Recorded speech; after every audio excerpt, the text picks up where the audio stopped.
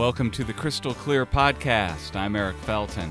Bill Kristol is away this week, but we're fortunate to have Weekly Standard White House correspondent Michael Warren here in his place. Michael, welcome to the Crystal Clear Podcast. Thanks, Eric. It feels a little strange for me to be here, like maybe I don't belong. So I'm refraining from doing my Bill Kristol impression throughout this podcast. I'll just do this as myself. So. All right, yeah, nobody would buy it.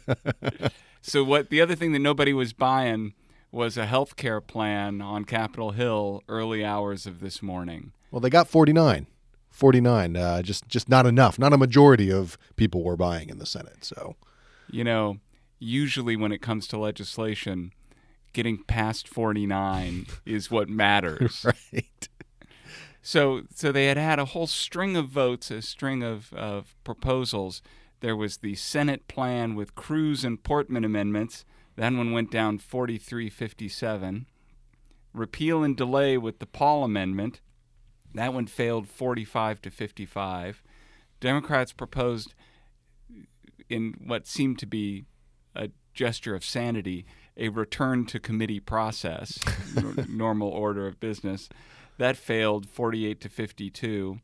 And then ultimately there was the skinny repeal plan.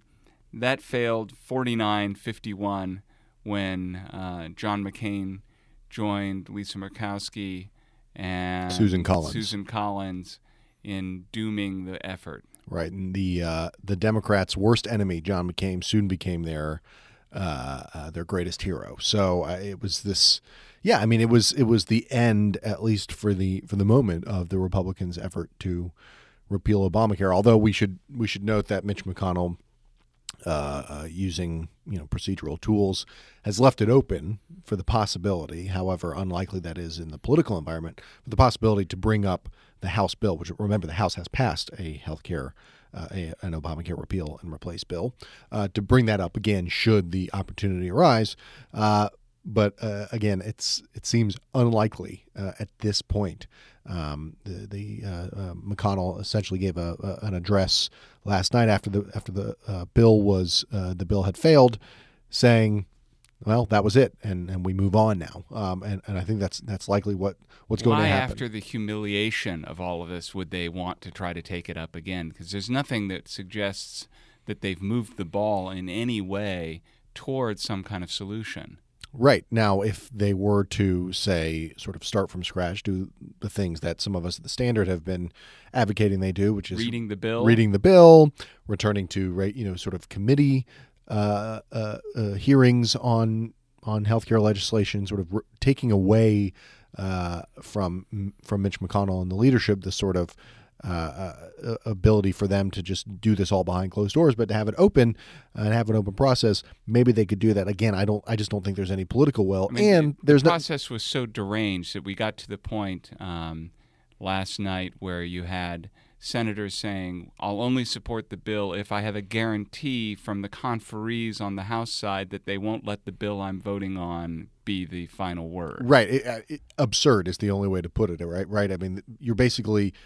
You have a big chunk of Republican senators, probably all of them if you really press them on it, who were voting for something that they didn't actually want to become law. And this is really just not the way that Congress is supposed to work. And we talk about sausage making and legislation. Right. This gives a bad name to sausage making. The sausage makers of America are like, hey, wait one exactly. second. It's almost to extend this metaphor probably too far. It's as if they sort of made the sausage, did a whole batch of it, and then squeezed out all the sausage just to have the casings to try to see if they could squeeze some new sausage. I mean, it's this bizarre, and it's exactly what I think most Americans think is sort of wrong with the way Washington works. Is it's all this arcana, the Senate and arcana, this sort of behind closed doors, where nothing is what.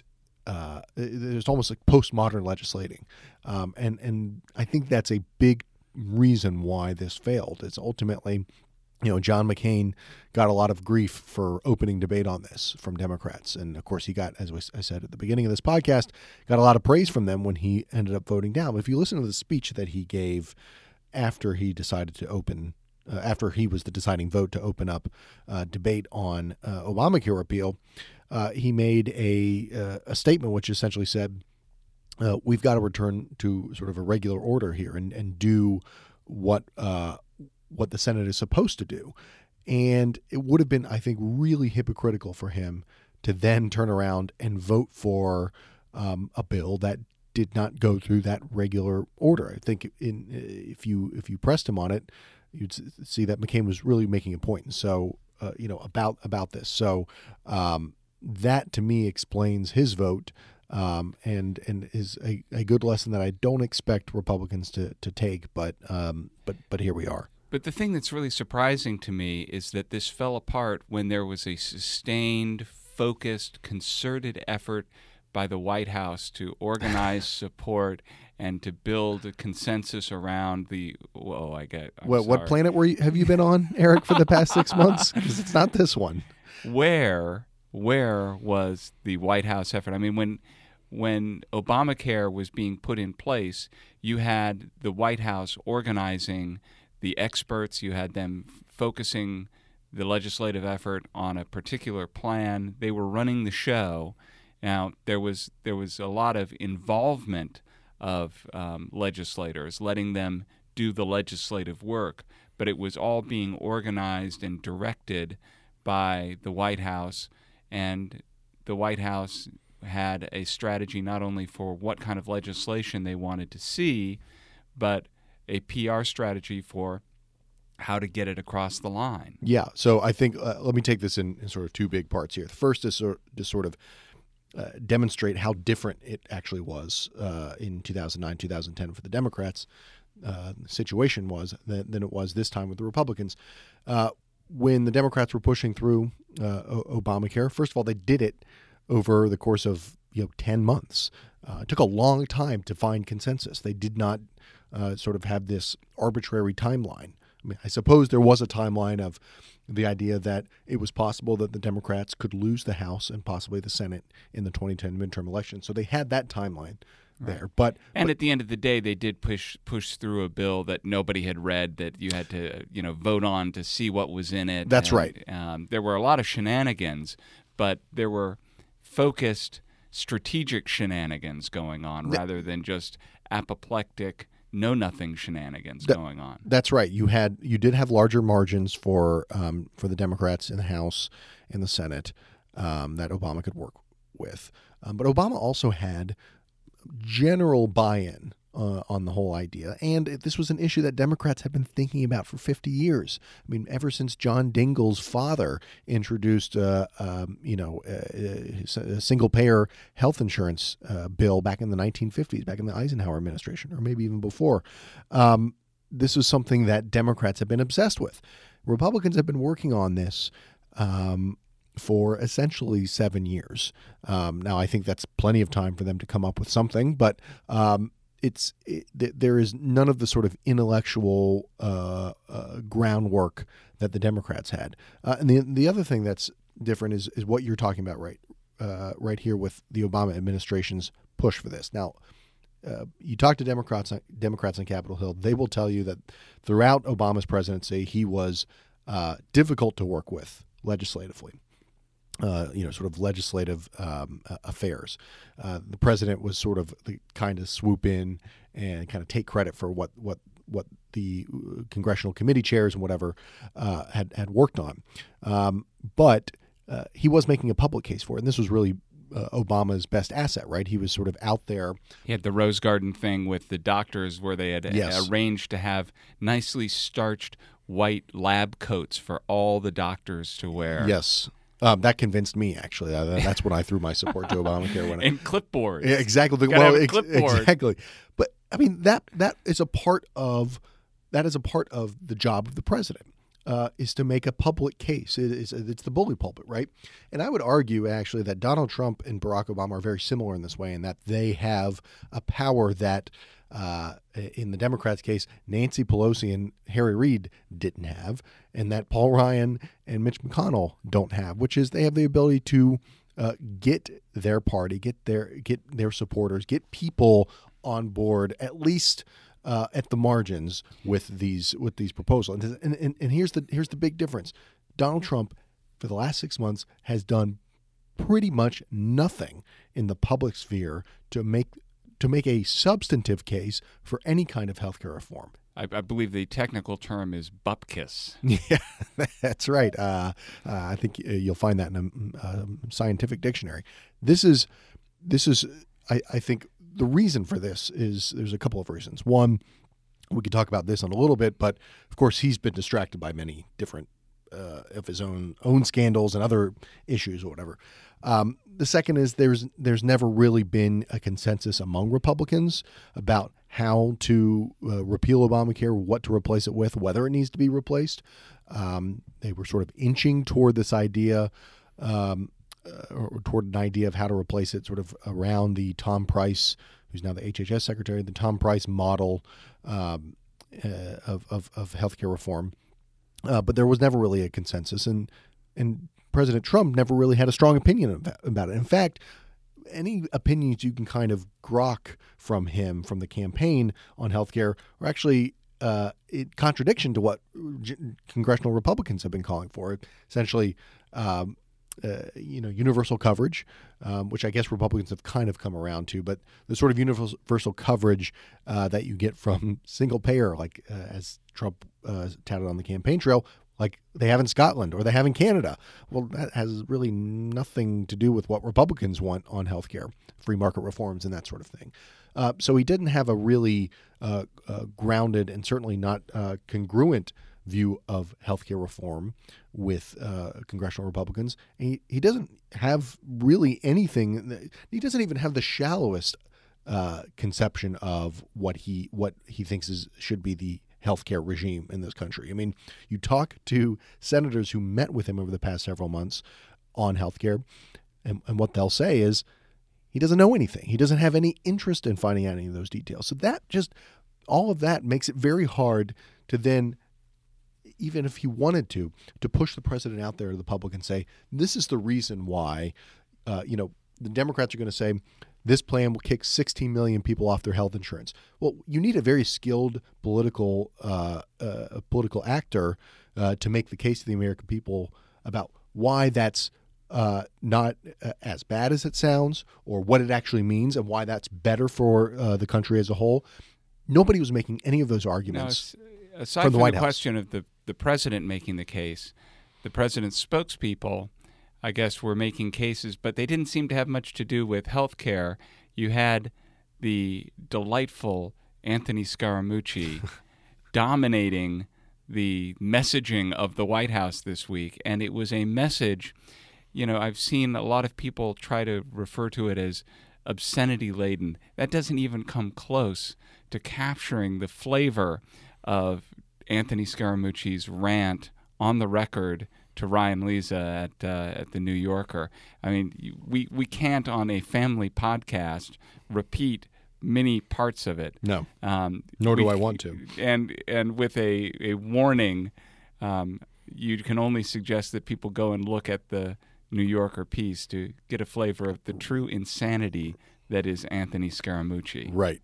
I mean, it sort of leaves me speechless, Eric. That makes for bad podcast, I know, but I have never, I've covered politics for a few years, and I've read a lot of sort of political history. I've never come across anything as bizarre and really as outrageous as what happened. It is. It's shocking, and what's even more shocking is it would have seemed to me in almost any other White House, if you had a spokesman who on the record went on, again, obscenity-laced is not even close to capturing what he had to say, obscene, just flat-out obscene, angry, deranged comments, would be flat-out immediate firing offense for anyone who is supposedly in a position to represent a White House. Right.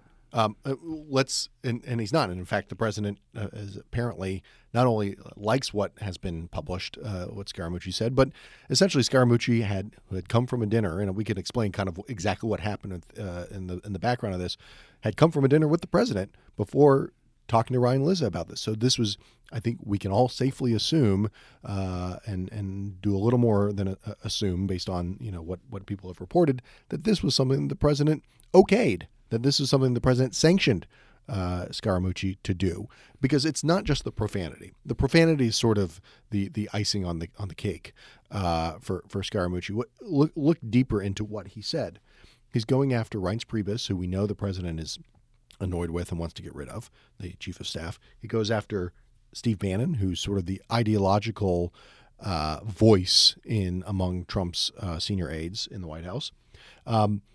He's criticizing and going after taking these trivial, many of them trivial, not all of them, but many of them trivial leaks and making it into essentially a federal case, and saying, in fact, I've talked with the DOJ, I've talked with my buddies at the FBI, and we're going to be looking into this. I mean, that raises all kinds of questions about propriety, about the sort of ethics of a White House staffer talking with the FBI about investigating. I mean, the whole thing is crazy, and it's all sanctioned by the president. So the profanity is sort of, it makes your eyes, bug out. But then when you actually get a little deeper into what he said, which was essentially, just a quick explainer here for listeners,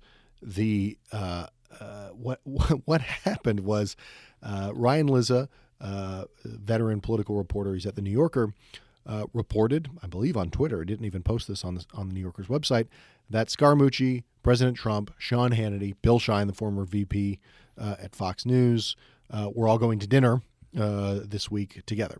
He reported that. This is the perfectly anodyne, even if it hadn't been announced. Right. This was not exactly national state secrets.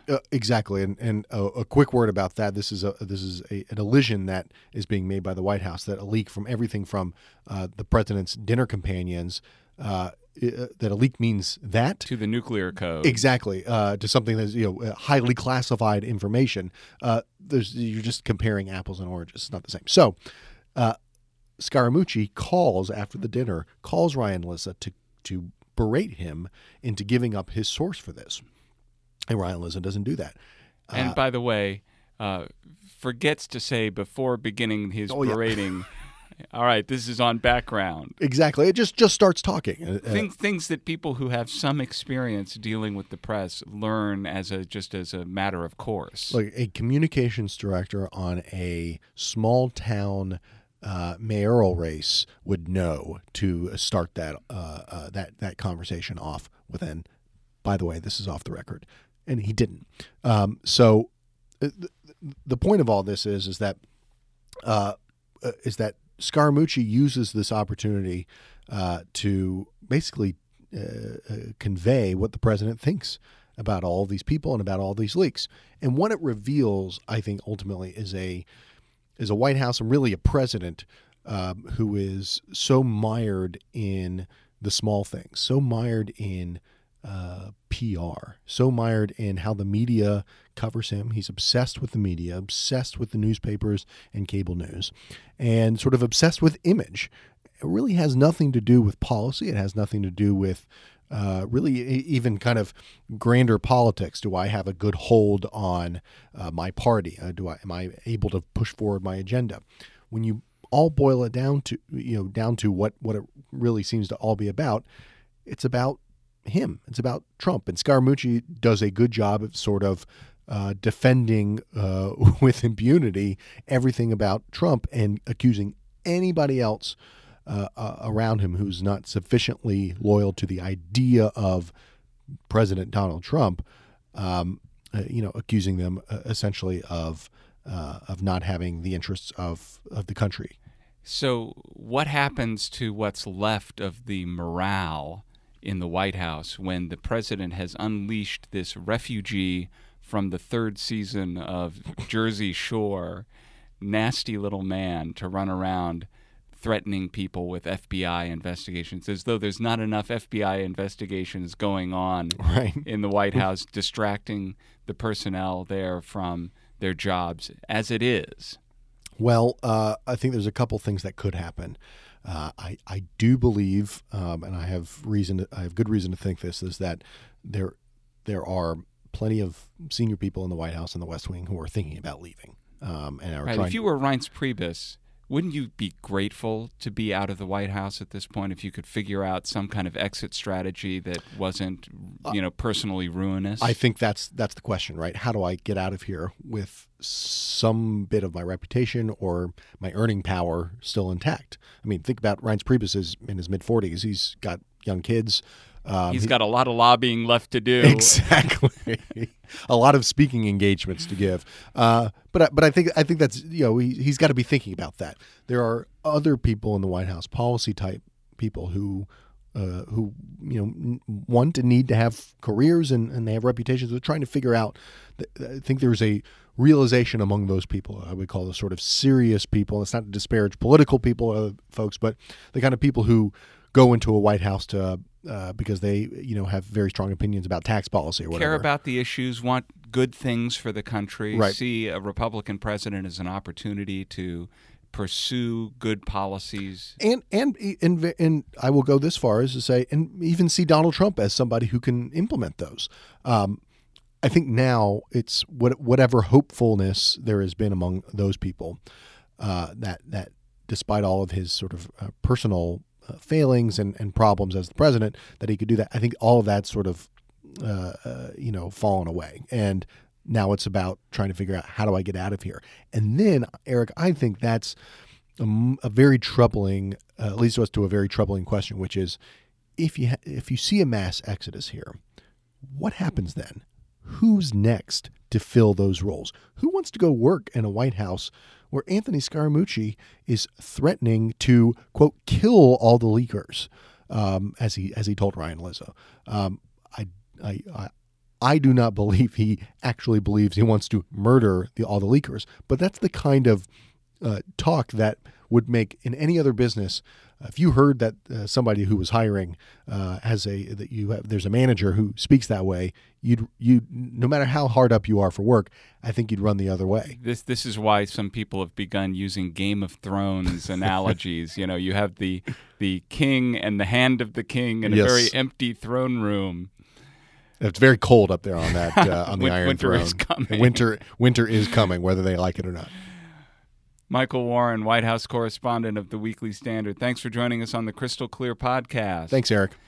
Support for the Crystal Clear Podcast comes from Simply Safe. A lot of us get excited for summer because it means going on vacation, spending long days at the beach, maybe taking the kids to an amusement park.